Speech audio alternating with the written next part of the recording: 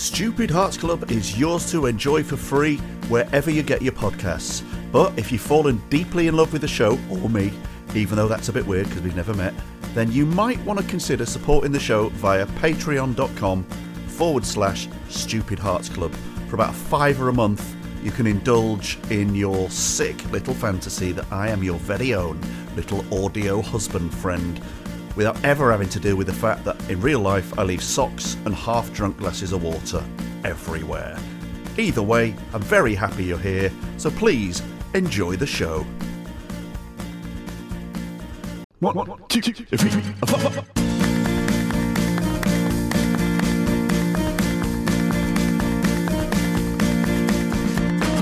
Big Balls here tonight, real talk dynamite. Thanks for listening, it's good to be together. Stupid Hearts Club forever. Let's look inside our minds. You never know what we might find. Welcome to Stupid Hearts Club with me, Nico Tatarovich, and this week's guest, director Jim Field-Smith. He does good things.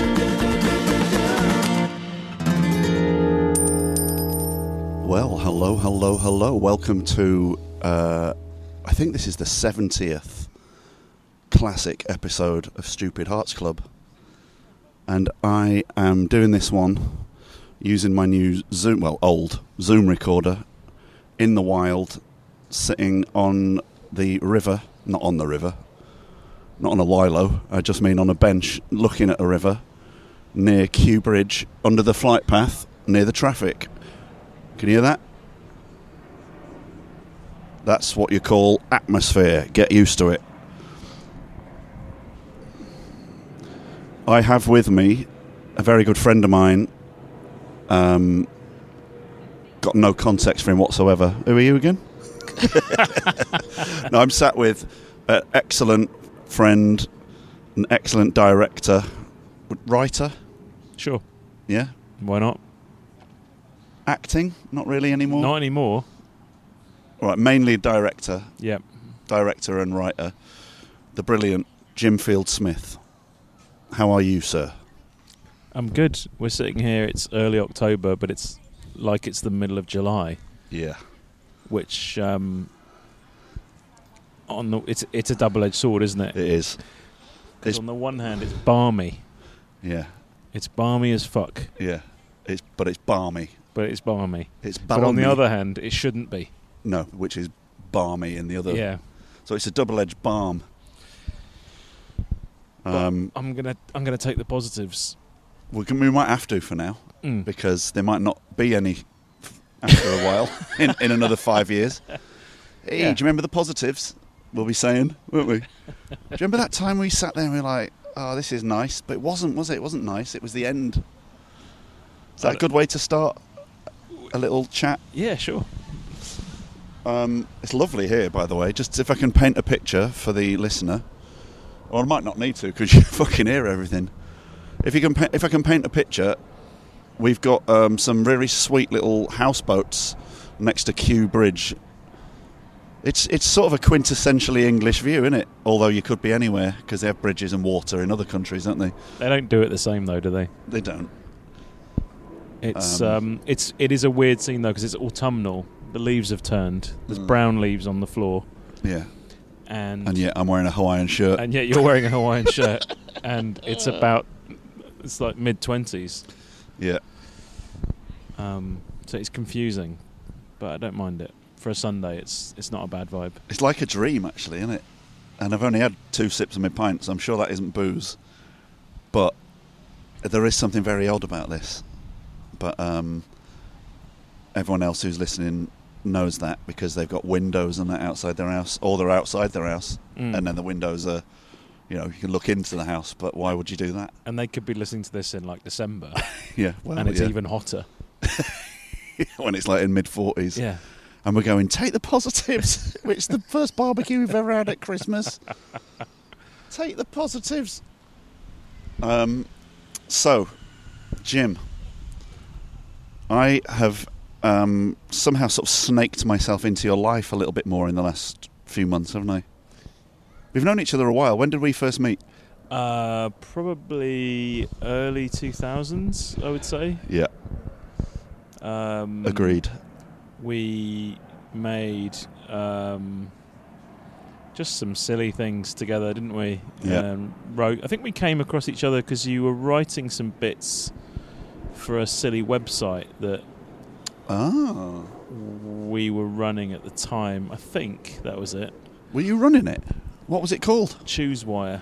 Oh, yeah, I did a little bit of stuff for that. Yeah, and loads of people that have gone on to do lovely bits and pieces, like David Earl was contributing towards it. Yeah. Bloody hell, yeah. Bloody hell, I would never have remembered that. But it was just a sort of silly hobby at the time, and then we made a short film together. Yeah. Improvised short film together. And actually, if I'm honest, that was the very first time, other than putting a camcorder on and dicking around, and never showing it to anyone until I met you and George. Yeah. George Kay, who's a brilliant writer, who Jim works with. It was actually through hanging out with George and meeting you and that it was like, all right, so there's other people that are at the amateur end of mucking around and it's something might be funny and doing it. And so I would never have remembered that. But basically it was hanging out with George and going for a pint where he had the confidence to say, yeah, that's funny, why don't we do a thing? Yeah. And it doesn't matter, we don't know what it is yet, but if we just, that thing you do, why don't we just capture that on camera? Because that's how George and I started, basically. Yeah, right. How old were you when you met George Kay? 13. Really? Yeah. We were involved in a school production together of Under Milkwood. Right. And George was in it. Yeah. And I was doing the lighting. Sounds quite serious. It was serious. I'm getting Rushmore vibes. It was serious. But we just kind of bonded over a sort of shared silly sense of humour, really. And then we did a few different sort of plays and things together, and we both were really into our art, and we sort of started sitting next to each other in art, and where it all starts, isn't it? Yeah, it is. It really is. Just stupid shared humour about stuff that's meaningless, really. But then, that was the kind of kernel of. But you found a frequency where you've got that thing which all best mates have. Absolutely. I think most best mates are a double act in a way. Yeah. If you know what I mean. Yeah, you've got to vibrate at the same frequency, exactly. At different levels. I mean, you get the two guys. Remember the Foster's ads with those two Aussie blokes? Yeah. That's the bottom end. That's most people, I would say. I would say, actually, you don't want to vibrate at the same frequency. You need to harmonise, right? Otherwise, it's just two of the same. Yeah, well, that's what that is, isn't it? Yeah. But yeah, you and George clicked. Am I right? I'm sure one of you's told me before that you early forays into sort of like trying to like capture something before we called it content. Is that you try and do like not pranks but stuff in the street and we not really pranks so much, but George had a camcorder and we used to just I honestly couldn't even remember what it was that we did, but I remember that we had a camcorder and we just used to like film stuff around London and just like add commentaries to things. Oh yeah. Sort of create characters for people that weren't aware that we were filming them. Yeah. Really inappropriate. Stalking. Really. Yeah, stalking. Yeah, criminal behaviour. But back when it was cool. Yeah. And we didn't really know what to do with it, but it was just a way of. You knew there was some relationship between what you were looking at, you being funny and wanting to say something and do something, and somehow finding a way to meld it together. But it's like you don't know at that age what a sort of idea is yet. Yeah, I think we enjoyed the sort of the disparity, creating a disparity between what you were seeing and what you were saying. Yeah. So there was definitely a lot of our early material was very much about like playing with the difference between picture and sound, I suppose. Yeah. One of the first things we made together was a a faux documentary called Missing Moscow. Oh, I remember. Where we filmed, we sort of recruited a group of Russian immigrants living in London. Yeah.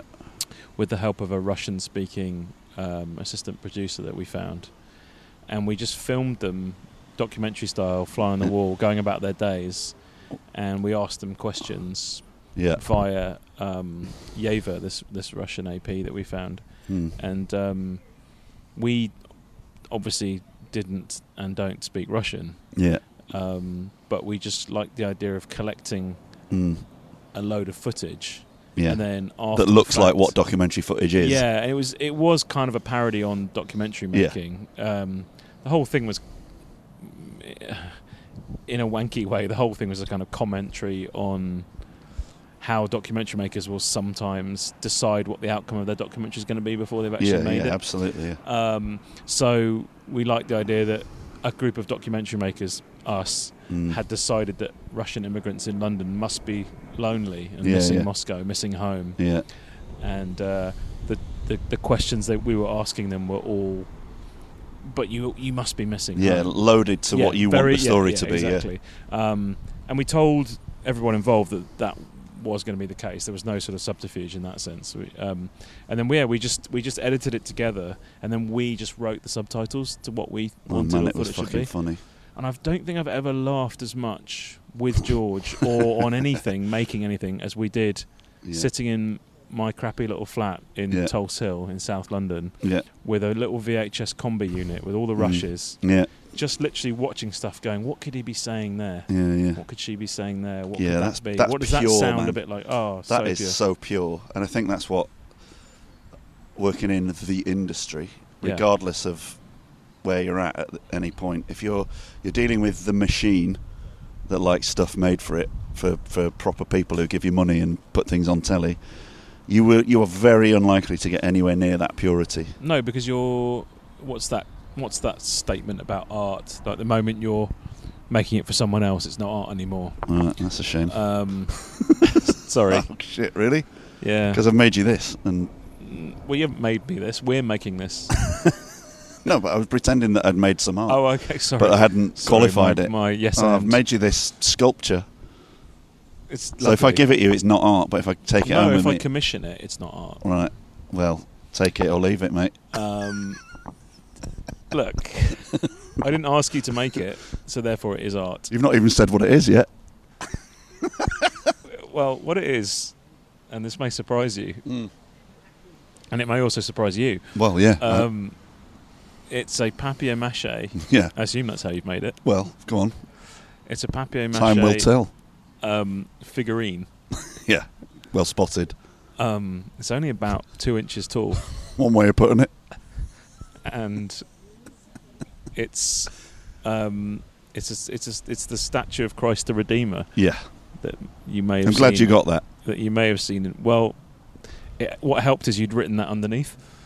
Well, yeah. Well, I'm glad you saw. Otherwise, you saw I would that. not have known what it was. No, I mean, but isn't the question why is it 2 inches tall? What am I saying? I think it's because you've either run out of paper. You've either run out of PVA glue, or you've run out of newspaper. I only had one little block of Post-it notes to make it. So they do say print is dead, and maybe I've killed it. That's the commentary that you're making. Well, maybe it is. So now is it art? You've made it sound more like art than it is. I never said it wasn't art. That's the problem with you lot. Isn't it? Clever people. I never said it wasn't art. I said if I'd commissioned it, then it wouldn't be art. Is it too late? Is it too late for me to ask for a commission? Because I've implied that I might like it. Well, it might be nice to make a contribution. Like an honesty box. Yeah. The Post-it notes. Well, I had to buy a 4-pack, so that was $3.99, and I only used the yellow ones because it just felt right. And the PVA. You try finding PVA in anything less than 5 litres. So that was $8.99. So what's the total? On material, well, I don't think about maths. I'll say the numbers, but I'm not doing the maths, mate, because I'm not a math. Do you want me to do the maths? I'm not a mathsist. I'm an artist. Do you want me to do the maths? Please. What's 4 add 9? It's 13, isn't it? Yeah. Just say it. It's 13. It's 13. Yeah. And what's 13? A pint? No, I mean, what, you know, in culture, what's Unlucky. There you go. Unlucky Christ. You see what I mean? Yeah. So I do. everyone laughs and says, "What's this piece of shit?" And then I've got a reason. It's the £13 Christ. It's like this. The joke is the exact amount of money it costs to make the art, and isn't that how it is now? Is it? Well, look, I'll take unlucky Jesus, and I will treasure him. Yeah. I would put him somewhere not important because Away otherwise, from direct sunlight. well, yeah, but that, but also just nowhere where, you know, let's just say, I don't want it to bring you bad luck, and then you sort of come. You're like, if you phone me tomorrow and say, flat's flooded. It's like the beginning of a Jim Carrey movie. Unlucky Jesus. Yeah. Now, see, this is how it works. Yeah. This is how movies are born. Is it? Sure. A bit. Didn't you do a movie called Butter at one did, point? yeah. So how's that any worse than? How's that any better than this? It isn't. What? If you've seen it. Oh right, I've not. I'm it's- sorry to say that because I was very proud of you when it was like, oh my Yeah, god, no, it's- have you heard? Jim's actually shooting a movie. Yeah, that was the second movie I made. And, yeah, I'm very proud of it in lots of ways, but it was a tricky one. Funnily enough, it was about butter carving in the Midwest. It was about people trying to make art out of So yellow commerce. figurines. A lot of yellow figurines. We all live in a... Don't say it because I haven't got the rights to that. Okay, but you've already sung half of it. Yeah, but who knows? Jim Field Smith, you've been working in TV and film for the last 15, 20 years. Yep. Big gap there. 19, 20? 15, 16, which is closer? 1920 probably. Right. Well, the last thing I made was called Hijack Oh, hello. for Start Apple with a big one. TV. Yeah. You may or may not have heard of that. I have indeed. It's a hit, isn't it? Yeah, people seem to like it, and it, It's fucking ace, mate. you know, what constitutes a hit in an era where there's so much stuff and everything's so transient. You know, you're on to the next big show as a viewer. Yeah. You're on to the next big show so quickly. Yeah. You know, we brought that show out this summer, and certainly for a while it was the show everyone seemed to be talking about. Yeah. But when you're in the bubble of having made it, You think that anyway. You think that anyway. Yeah, and then But it ends up not being true, like all the stuff I've done. But yeah, I think it's hard to know. You know, you spend like 2 odd years making these shows, and then if you're lucky and people watch it and like it, that's great. But then within weeks, it's about something else. Oh yeah, it's just gone. But yeah. I mean, it can't ever be anything other than that. No. That's the weird thing of like having all this ambition and working really hard to get into something that's very, very, very hard to pull off at all, but even harder to pull off at the level that I think, to me, you and George have done the best work of like my peers and people I met since I moved to London with a shiny dream and an apple in my face. Do you know what I mean? Yeah. Like you've done like high caliber, high production value, really cool stuff where you've actually, you know, stuff actually fucking happens. It isn't just like some tawdry fucking format or a sitcom that's just based around where one of the characters is a sofa. Right? You've always So I'm just writing this down. It sounds pretty good.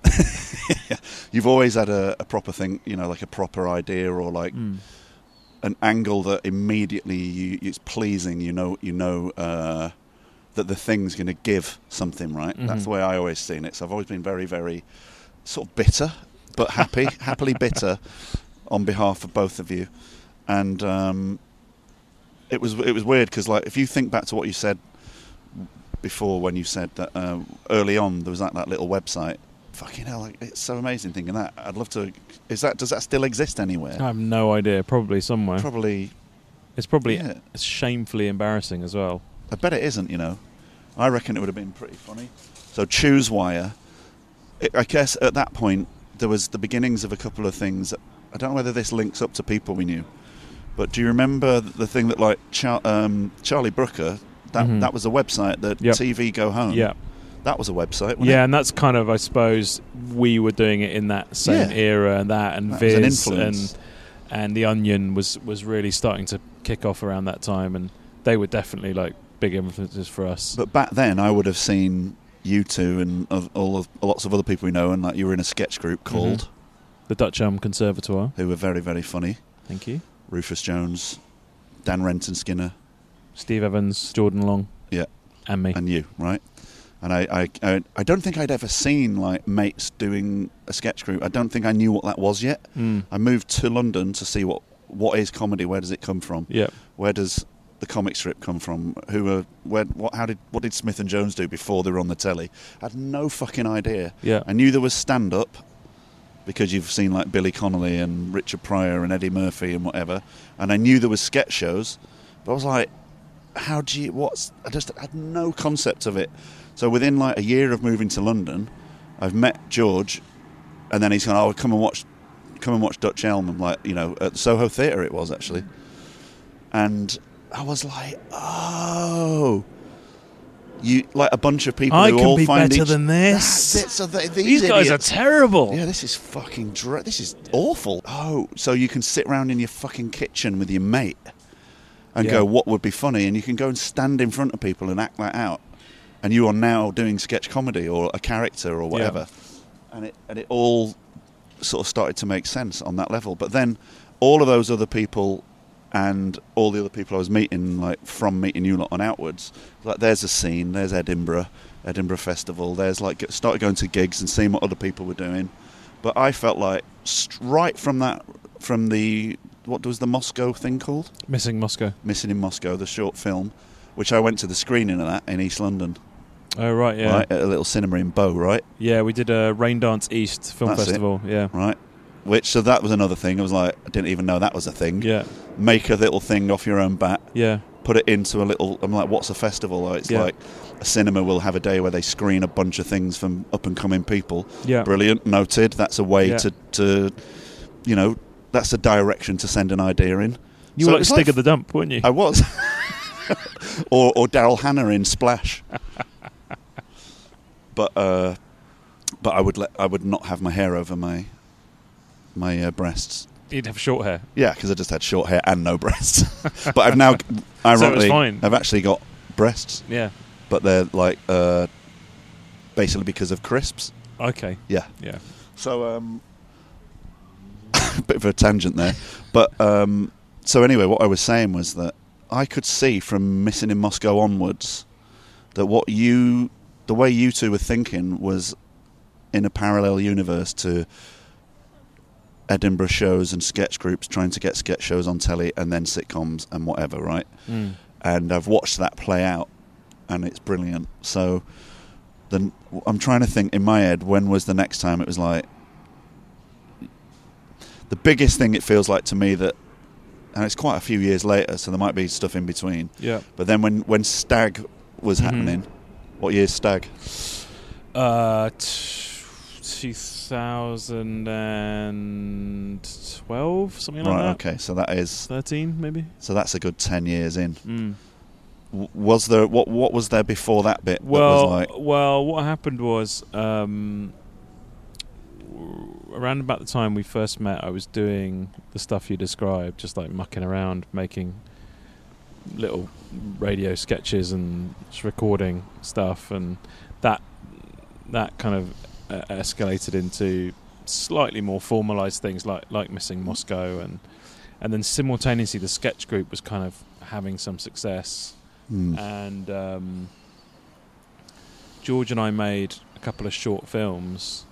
One was called Goodbye to the Normals, and the other one was called Where Have I Been All Your Life? And those two short films were basically the proper stepping stones towards people actually taking us seriously as like people that able to deliver something on screen. Exactly. And then yes, they were both fucking great. But then basically I sort of short-circuited what might have been a slightly longer staircase. That's a bit of a mixed metaphor, but you know what I mean. I sort of slightly short-circuited the next step because those short films kind of got onto the radar of the producers and the studios in LA.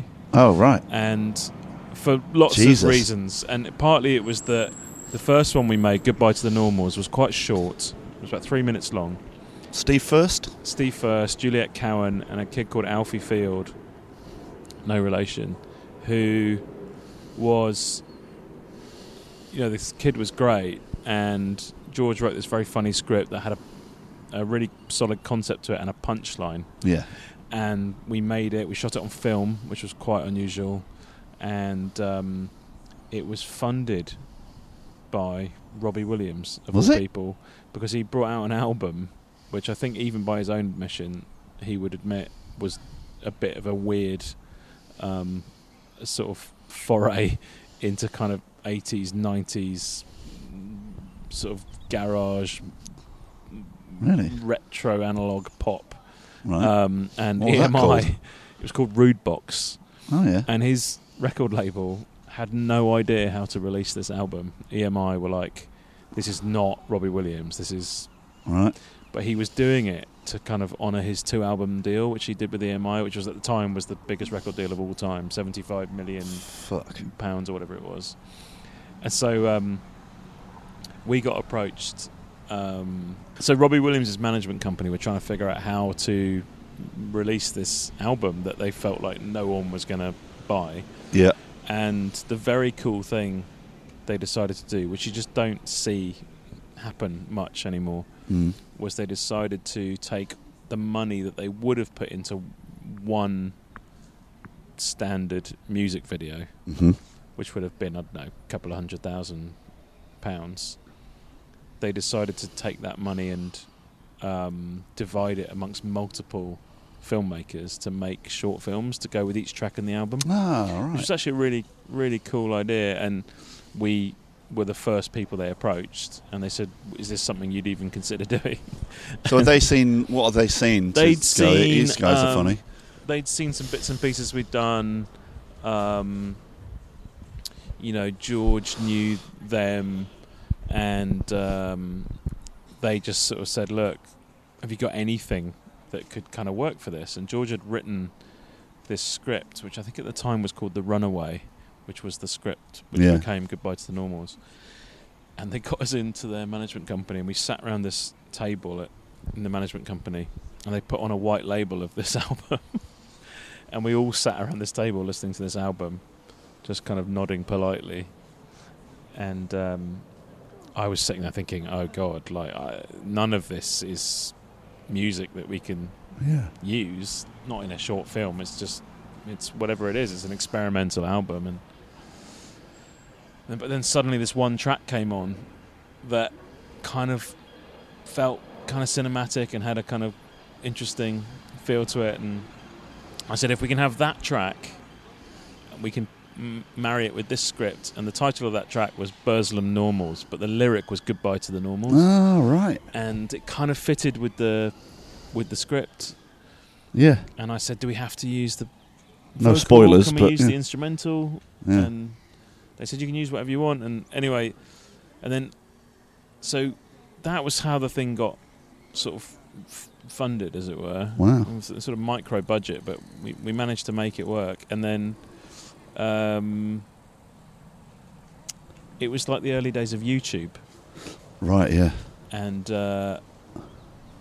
it just not by design, but by not luck either, because I think it was good, but it just caught a wave because it was short, because it had a kid, it had a funny ending, and a Robbie Williams song. Not taking anything away from you. But this was in the time when, pre-social media, when people used to share YouTube clips by emailing links to each other. Oh my God! I think we just needed to stop there. It was fine. We had emails and we had YouTube. It was fine. But what happened is this guy in LA was in a email list with a bunch of people, one of whom was his dad, who was a dentist in Florida. And they were just a group of people sending each other funny clips. And so this guy called Trevor, who was a manager in LA, got sent the short film by his dad, who's a Floridan dentist, saying, "Hey, check out this funny clip." And Trevor, this manager in LA, looked at it and was like, "Oh, that's actually I can see that's a proper short film." Like halfway through doing someone's cavities. Yeah, yeah. Hang on a minute. And so he went off and did his research and sort of found us basically, and then that was the first kind of That's bonkers. yeah, it's mad. I sort of talk about it now like it's normal, but it's not normal at all.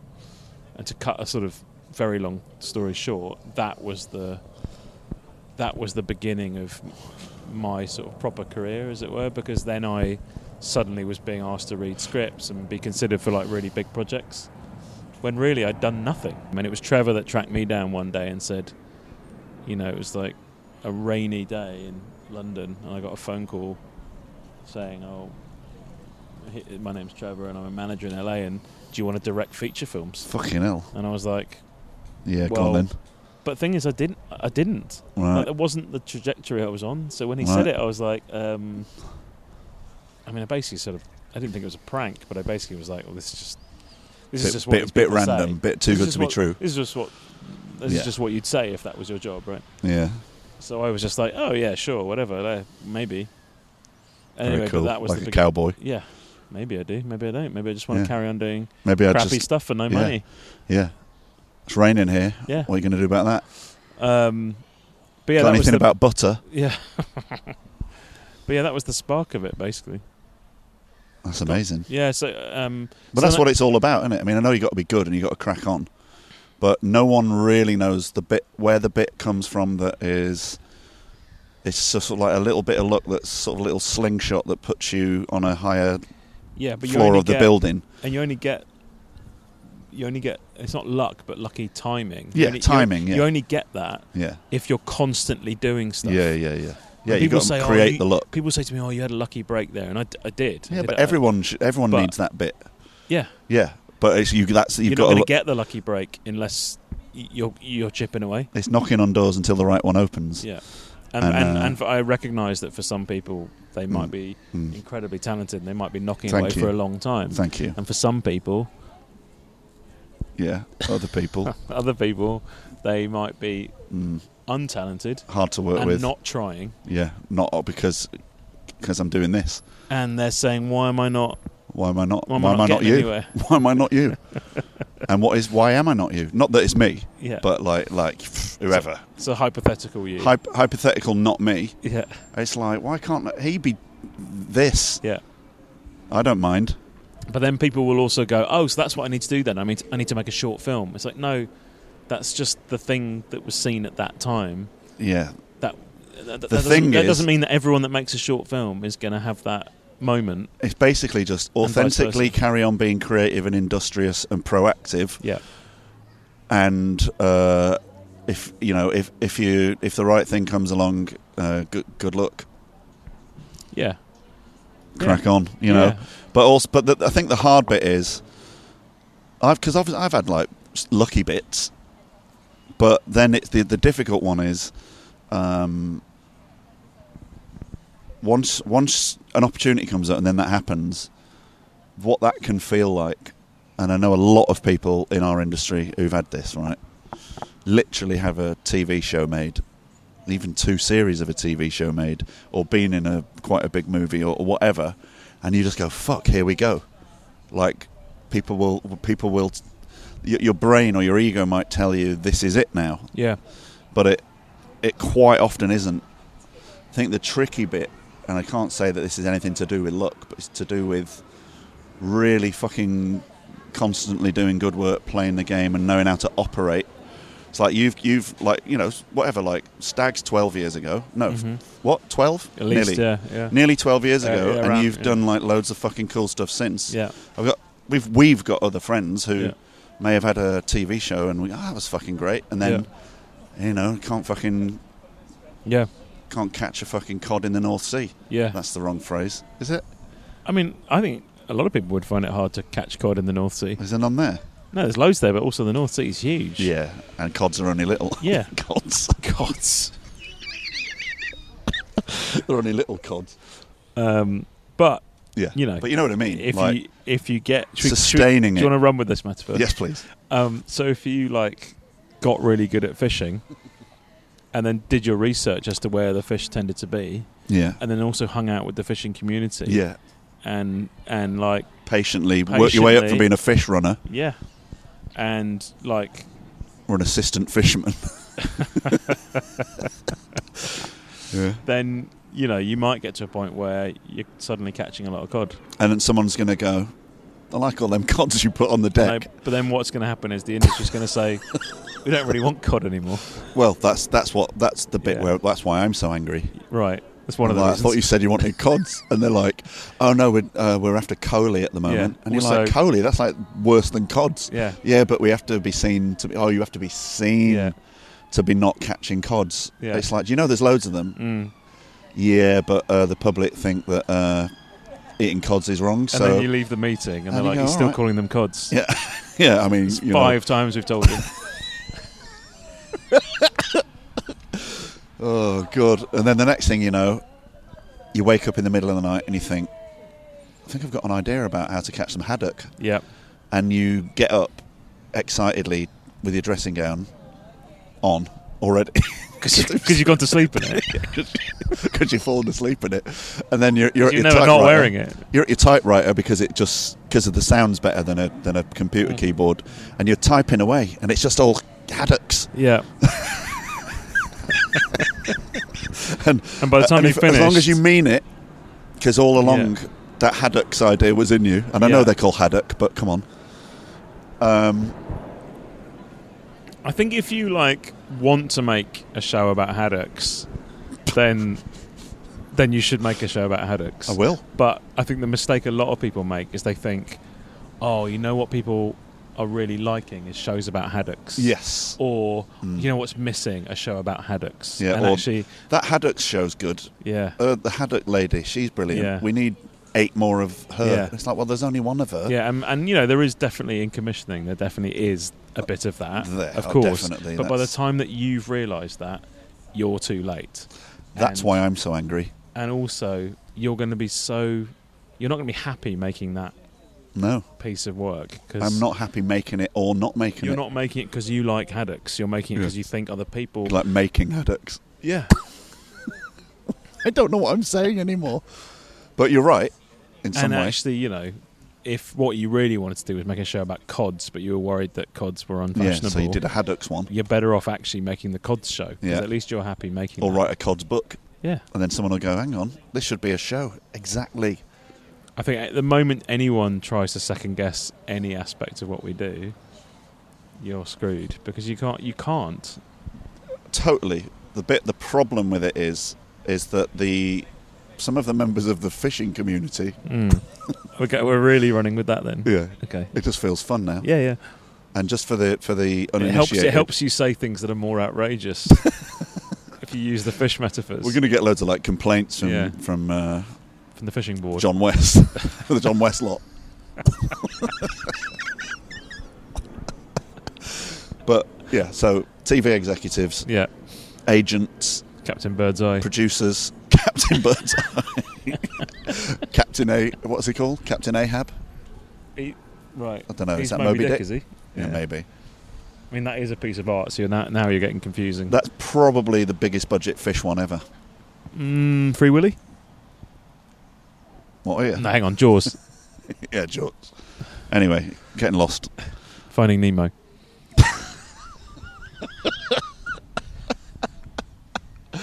Okay, Finding Nemo 2. Splash. The Man from Atlantis. But anyway, the people in the fishing / gatekeepers of media, whatever, the people are actually trying to help because they're like, all right, we need to make stuff. They tend to say, oh, sorry, this has happened to me this year. We did a lot of work, me and a friend did a lot of work on a comedy drama, went through 2 iterations of writing treatments for months. And the person that was helping us develop it was being really lovely and helped us develop it. And then someone said to that person, oh, we don't want that haddock anymore. We've gone back to it. It's cods. Yeah. And their feedback to us to try and help us get something made was, they want cods now. Yeah. And we had literally built the finest haddocks you've ever seen. Yeah. And it's very, very dispiriting. It's not just dispiriting, you've also done all of that work for free. Here comes John West. Hence the fishing wars. Yeah. Hence the fishing strikes. Yeah. Right? But what you then haven't got is the gumption for a while to go, all right, well, what is it you said they wanted? Cods. And then you start again trying to think of an idea. It's just like, what's the fucking point? That's really hard when you get into that part of the cycle. But for me, the positive thing, and it is inspiring seeing mates cracking on like you guys are fucking nailing it and doing well. It's just like, look, if as long as you keep letting ideas come, and when you really know you mean it with the idea, you're willing to go, right, well, do put the work into making sure someone knows you've thought of that. Yeah.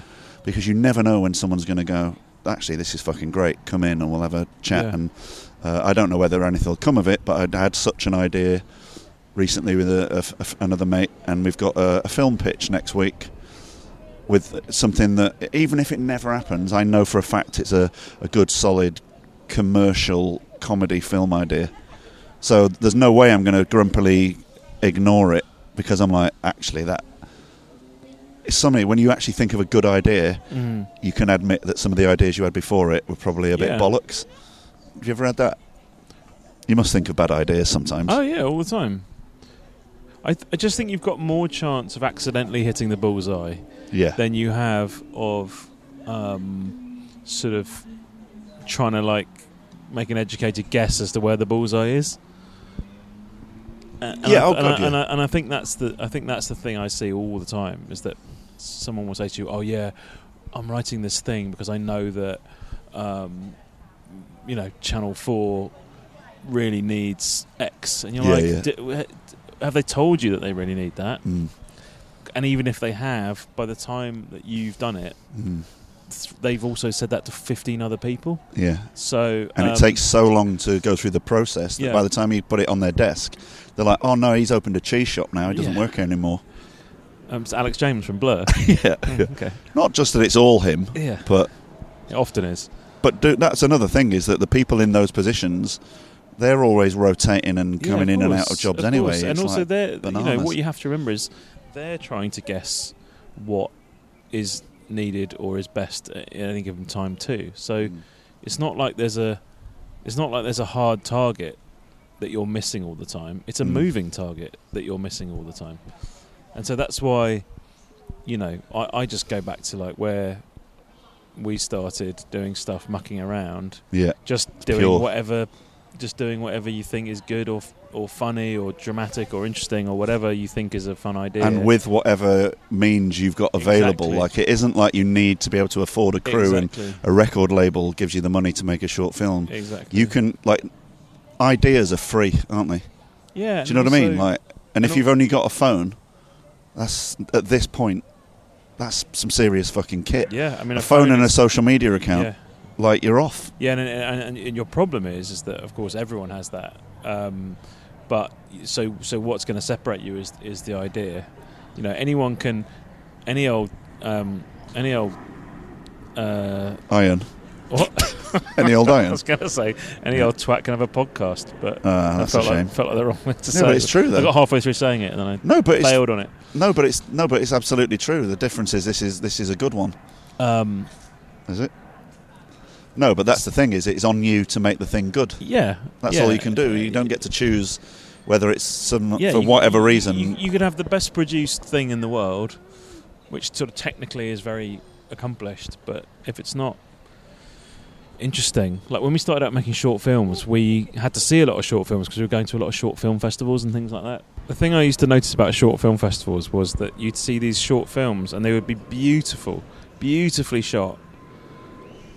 Because someone would have called in every favour they could, and they'd be technically very accomplished, but they'd just be dull. Yeah.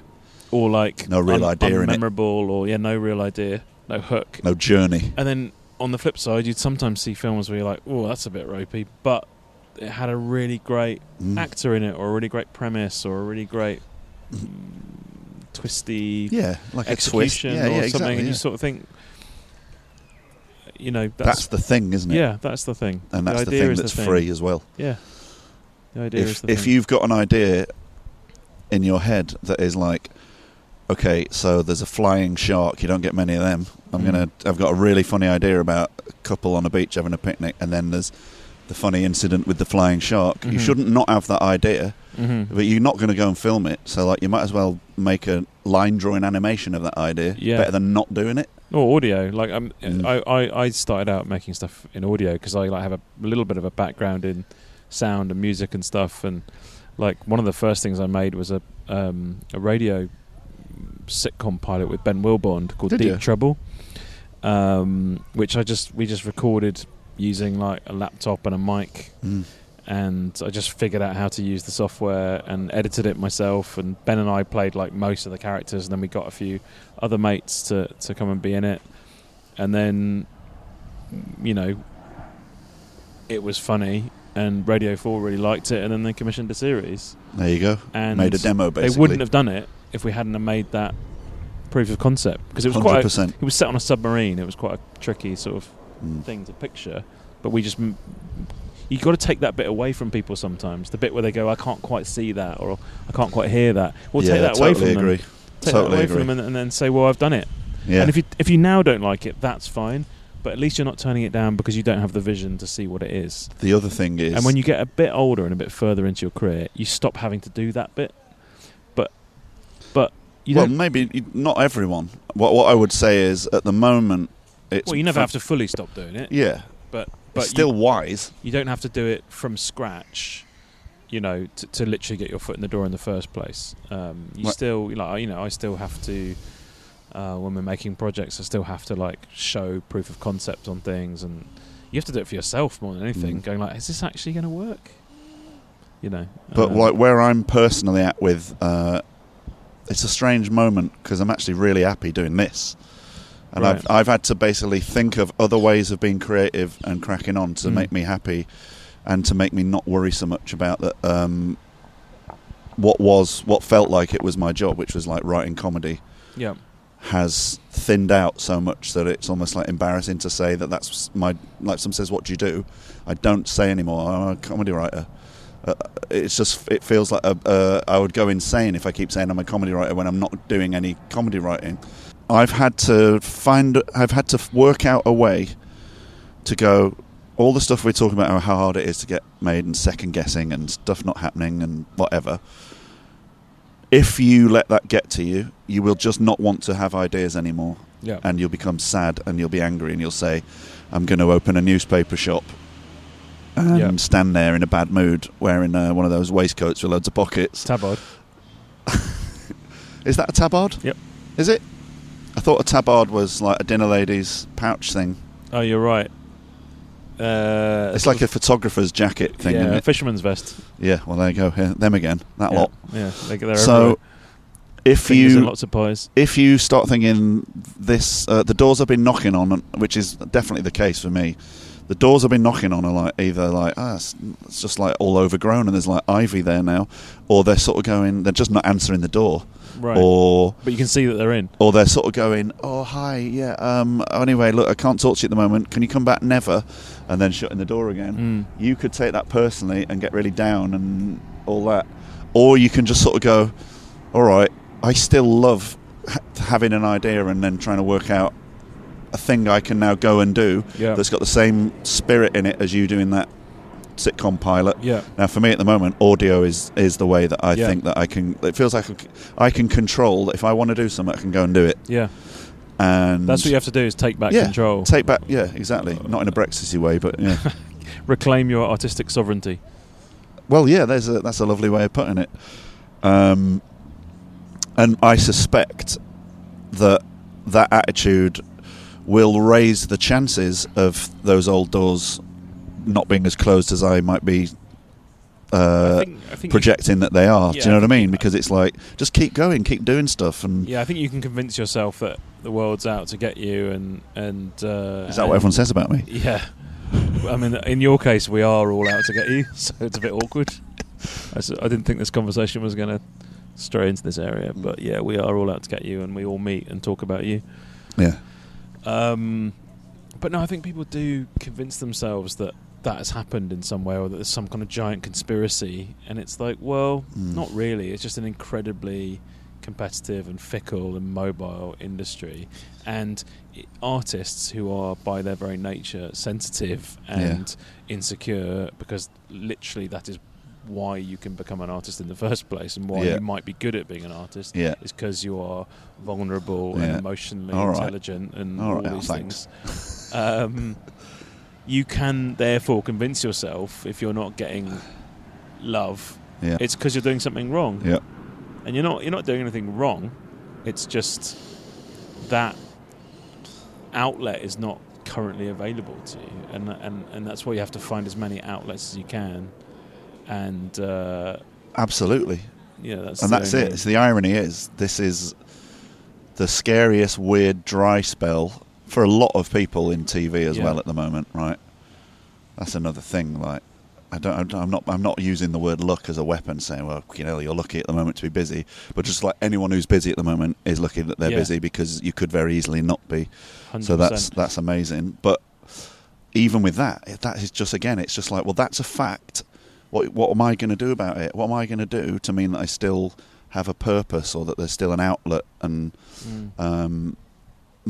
going multi-podcast, having a sort of business brain kicking into the podcast sort of realm, thinking about other ways of trying to get people to get behind an idea, and also doing all the stuff that makes me just inherently happy, like more music and a podcast about music and playing live and meeting other people who are creative to see what they do and all that. It's all 100% made me, despite it being like, it is quite weird to think, where the fuck has my job gone? But I'm actually literally happier than I have been in years, including some of the busy bits of being a writer. Because, I also like another observation, and this is another thing where you could say, I don't mean look like jammy, but if you are still enjoying doing this, Jim, when you work so hard and you've got so many projects on, and even that's like great, you work your fucking arse off, and you deal with all of the obstacles and the industry and the politics and just being knackered and it taking over your life and all that. If you still fucking love it, that in itself is like golden. Because I've, in the last few years, whilst moaning about not getting any work, I've been like talking to other friends who are in the middle of writing a huge project, and I've looked at what's happening and gone, do you know what? I don't wish I was them at this moment, because they're being fucking you can be worked to the fucking bone, and you can be in the middle of a project and be absolutely miserable. Even a successful project that's going relatively well, it takes a toll on you. And if you don't have other things going on, even when you're busy, in fact, maybe especially so when you are busy and quote unquote successful, that's almost the point where you need even more to have other things going on, because anything can happen to that project at any time, anything that can happen to you at any time. And also, creativity breeds creativity, and I think if you can just switch lanes into something else, it's really really healthy.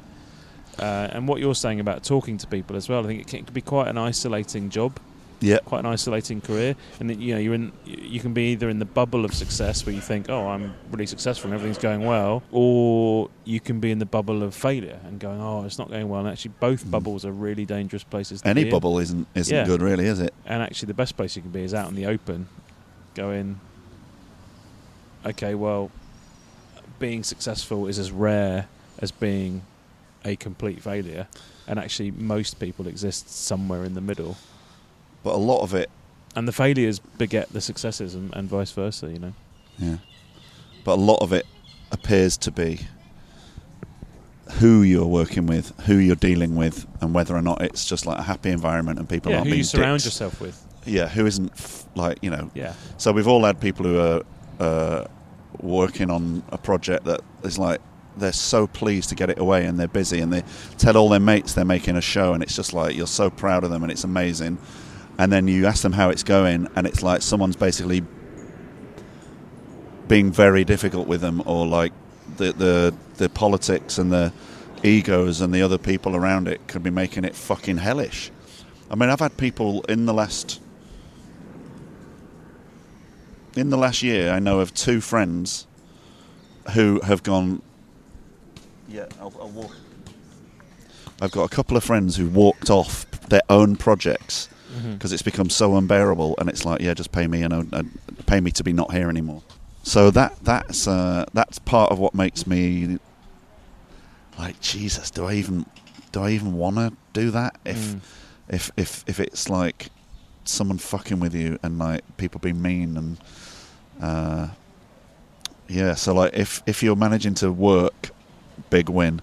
If you're managing to work and you've found people that you can go to battle with and or that are good to have on your side, then that's like the fucking sweet spot, isn't it? Yeah, and there's a reason why people come back to working with the same people time and time again, because it is, it's gold dust when you find people that are good people that share your values and all that stuff. And unfortunately it means that you sometimes can be less open-minded about working with new people. Yeah, but when you do find people, they become like handholds of like, yeah, well, it's trust, isn't it?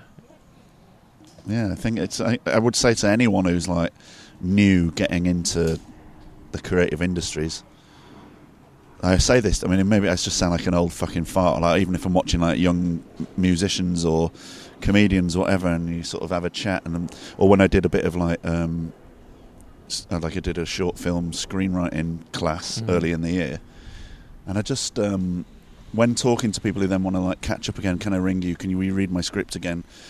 On any creative industry, I always make the point that go into this thing, because they go into it going, what do I do now to make my movie? And it's like, okay, well, it isn't just that.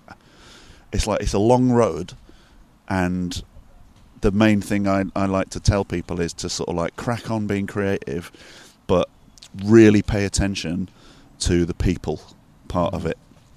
And like, when you find people that you know are reliable and that understand you and that won't fuck you about and like fucking hang on to them for dear life, don't be surprised if 30-40% of the people sound like they're your friend and they want to help, and then it's like it goes south. But then also don't like get angry and then give up because that happened. It's like, it just is a shark pool. Yeah, well, it's just that it's also got nice fish in it. Yeah. It's business.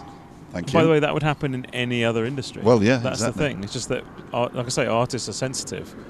But like, if you decide you want to open a food truck, you're getting into an incredibly tricky and competitive market where you're subject to market forces, and you're subject to cost of living, and you're subject to the whims of like what's trendy and what's what's in and what's out, and the cost of things, and it's the same in any business at all. I just think that people that work in our business are more sensitive naturally, and they don't like thinking about business. No, and art people like the word business. It's sort of almost taboo to even refer to the business side of the business. Yeah. Oh well, and that's how artists end up getting subjugated, and that's why the strikes happened this year, because there's this thing of like, well, you should just be lucky to have a commission or be working and don't complain about what you are or aren't being paid, and that's how people get into a position where they are being exploited a little bit. But it plays both ways, because if you do approach it as a business, that's also not going to work either. So, but that is the central paradox that you have to deal with. Yeah. It's art meets business. I also remind myself regularly when I'm feeling sorry for myself that I'm not an ambulance driver. Yeah.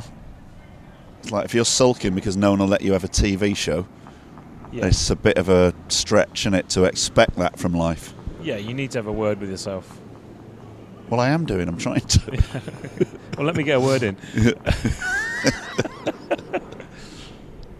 But yeah, I've got a lot of my family work in the NHS, for example, and you do have to sort of occasionally take stock of what you do and realise that, when things are going well, we are rewarded for what we do financially, and when things aren't going well, we get sort of not penalised, but you're sort of living from job to job or whatever, and there are people that do jobs that are wildly underpaid, teachers and doctors and nurses, and genuinely useful to society, and they don't get paid any more or any less based on how many people they are or aren't helping. Yeah, I think it's as you say, like, and they don't get like the Golden Globes. No. And like magazine articles about how amazing they are. Yeah. Shot by a photographer. It's like, it's weird, isn't it? We do lionize. I mean, I understand why. And that it's nice to have something to come home to and watch. I think entertainment's very valuable. I mean, we were chatting in the pub the other week with our mate Jason Hazley, who I write with. And we were getting you to tell us all about the flight sequences in Hijack. Yeah. And it's like one of the coolest things I've ever heard a mate say when you go and tell us about that bit of work. Yeah. And I mean, that must be a moment where you're like, to get some stuff photographed, you are like directing literal airplanes and whatever. How many craft were involved in that? Like when you were... I mean, it's definitely the biggest... Yeah, there was a day on Hijack, which I think was the biggest... Probably the single biggest day of filming that I've ever been involved with, where we had an Airbus up over the sea, and we had 3 camera planes filming it. Camera planes, that's a good word, camera isn't it? ships, they're actually called, bizarrely, even really? though they're in the sky. Had 3 camera ships filming it, and the cost and the logistics and everything. That quite nerve-wracking. Not being funny, because I know you're good at what you do, but there must be the odd moment where you go, Jesus, Jim, don't fuck this up. There's literally the imposter syndrome. There's 4 fucking planes in the air and you're in charge. Yeah, that's a bit heavy. That. Yeah. Although, what I always have to remind myself is that I'm not actually flying the planes. If you sit there thinking, I'm responsible for all this, you will literally go mad, because you're not, and have a word. You know what I mean? Like, you're not responsible for it. You are part of a group of people that are responsible for it.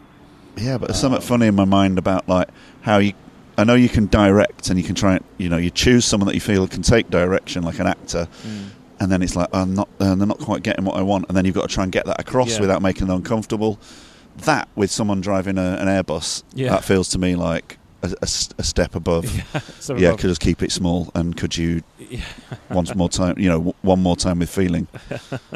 It's just, could you just fucking... No, the 3rd time I've said this now, but would you just... when you loop the loop, could you just loop a bit of a smaller loop? Yeah. I mean, I don't know how else to say Making a bit of a breakfast of it. But yeah, that's amazing, and it is like when I... Yeah, it's definitely a pinch yourself moment, and I have those on every job. And one of the things we get to do as filmmakers is to see into places that most people don't get to see into. So when we're looking for locations, we get to go and see things that most people wouldn't ever get to see. And that's fucking cool. You forget how much of a privilege that is sometimes. Yeah, just like a day when you're in a fucking castle for whatever reason, and you're like, standing on the roof of a building in central London that no one has access to, and you're like, you're just having a chat with your mate who's on the scout with you about what you're going to have for lunch or whatever, and it's like, hang on a minute, we get to do these immensely privileged things, and there are definitely those pinch me moments, and there's the opposite, as you've alluded to before. There are the moments where you're like, this absolutely sucks. Freezing cold, been up since 4 in the morning. Getting up at 4 in the morning, and doing insanely long days. It's a real problem in our industry. The hours is a real problem. That seriously is anyone listening to this thinking, well, this all sounds very nice, Jim. It's like, especially crew and makeup and people like that, like, honest to God, the fucking hours these people work. Yeah, it's insane. For months at a time, and then when that job finishes, maybe they'll have a bit of time off, but really, if there's another thing happening, they're going to jump onto that because it's work. Yeah. But when you're an actor, I mean, you sometimes have to come in pretty early if you're an actor, but when the actor arrives, like, all the other people are already there, fucking getting everything ready, and then the actor jumps in a car when they've wrapped, and everyone else is still there till the end, and it's like... The crew hours is a real problem, and it is mental. something that we're trying to improve, but it's still really, really problematic, and it's all based on time and money, right? So but people are like built for it as well, right? Because it's almost like SAS or army people. People are up for it. That's the thing. I Like, just people can't are understand up for how it, they sustain it. but, it's not healthy. Yeah. It's not healthy. But yeah, people. It is like the army. People. I describe it as the circus. Yeah. It's like a travelling circus. Yes. And people like the hustle, and they like the craziness of it, and they like the fact that it is a unique job. You know, it's really not really. Yeah, there's like a camaraderie, anything and else. there's a sort of privilege to it. yeah, but also like Not in a nasty way, but if you go away for a summer and you're with all those people for 3 months, Yeah. you never forget that summer. Oh yeah, it's incredibly and bonding. a shoot can be like that, right? Yeah, like on Hijack, you know, we shot for most of it was across about 9 months. We shot for 120 days, and Always in the air. constantly in the sky, Yeah, just like refueling. never, just refueling. And everyone, as a result, bonds like crazy because Yeah. you're just jammed into a mad space, Yeah. like trying to make this thing work every single day. Mm. It's just filmmaking is just problem solving all day long. That's all you're doing is problem Yeah. solving. How do we do this? How do we do this? How can we make this work? Why is this not working? That's all you're doing all day long. Troubleshooting. Mm. Troubleshooting story, troubleshooting technical issues, troubleshooting personalities. Mm. That's Are what they it the is. hardest ones? Personalities? Mm. It's sort of vanishingly rare, I'd say. But it can still What still rear its head. the problem person is vanishingly rare. The problem person professionally is vanishingly Oh, rare. that's good. Yeah. You I think know? you're gonna in every job you're gonna have personalities, right? Yeah. It's just humans. Mm. But the film industry has, I'd say, the sort of the era of the sort of Christian Bale rant or the flouncy diva or the it's pretty rare. I mean, there's always vestiges of it, but I mean, I'm a total dick, Yeah. obviously. yeah. I mean, I know that just from this.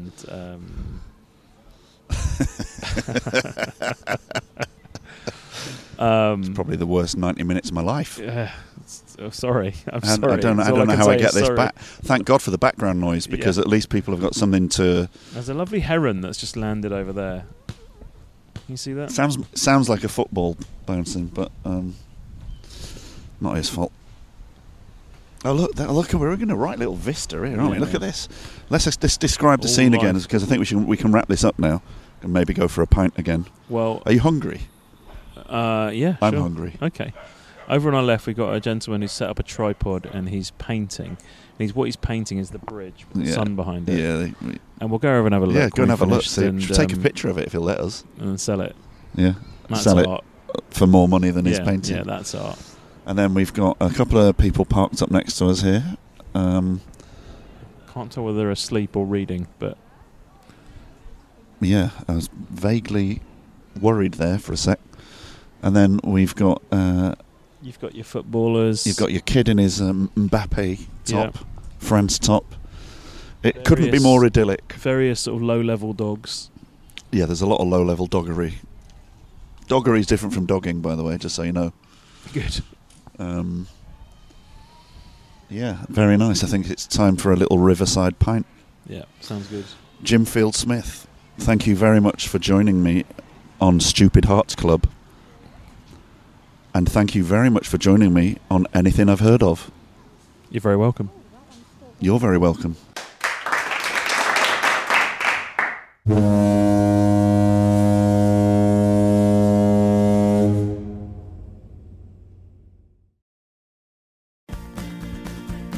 Remember, if you love the show in a deep and probably unhealthy way, you can help support it on an ongoing and stalky basis on patreon.com/Stupid Hearts Club.